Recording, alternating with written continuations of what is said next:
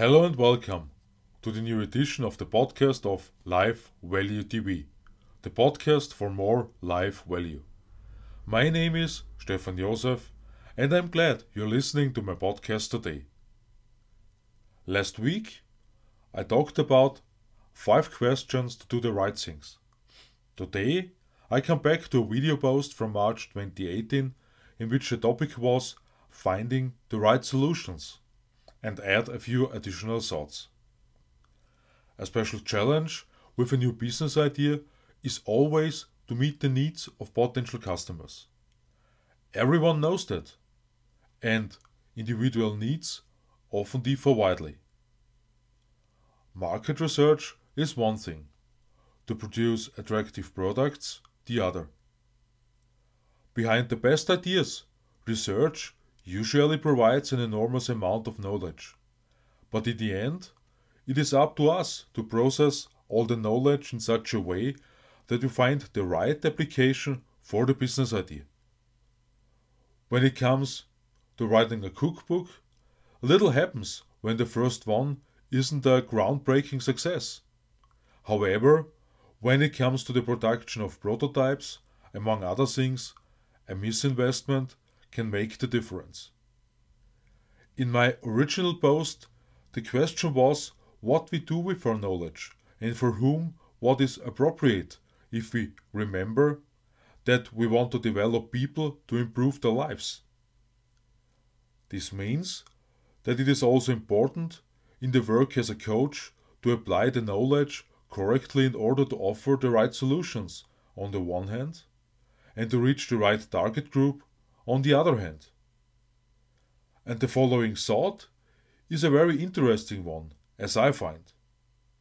Because just as an elephant or fish is not necessarily suitable for climbing a tree, so we have different characteristics and themes that we have to work on.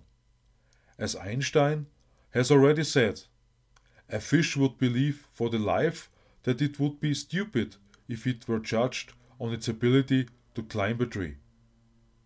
For some, a diet or meditation will be the ideal solution, but for some, there are quite different programs to move forward in their lives. Have you ever felt you were simply offered a universal solution? And how did this program work for you? Of course, everything may have been right, but in my experience the rule is not. What I have noticed for myself is the fact that as a customer, I have become more demanding over time. This means that I make certain claims, for example, to a car dealership or to an insurance consultancy.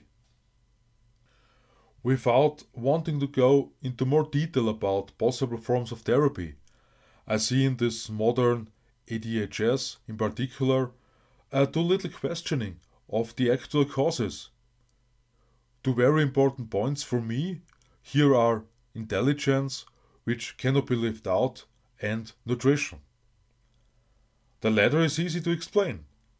After all, how can a child come to rest when he or she is constantly getting sweets, including sugary things, for short-term reassurance, and often too little attention is paid to a sensible diet? Intelligence is certainly much more difficult to deal with, precisely because this does not necessarily mean a talent in all fields of knowledge or disciplines. A few decades ago, when television was not so popular, it played a much smaller role in childhood than it does today. In recent years, the number of toddlers using smartphones to calm down, has increased appallingly.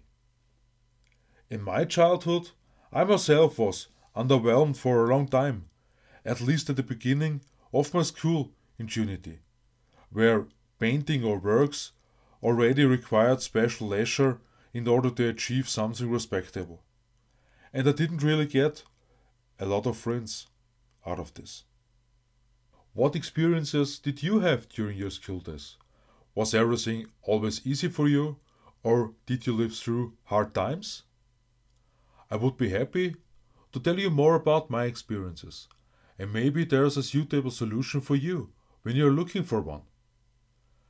If you liked my podcast today, I'm happy when you subscribe to it and invite you to watch my YouTube channel Life Value TV on Sunday.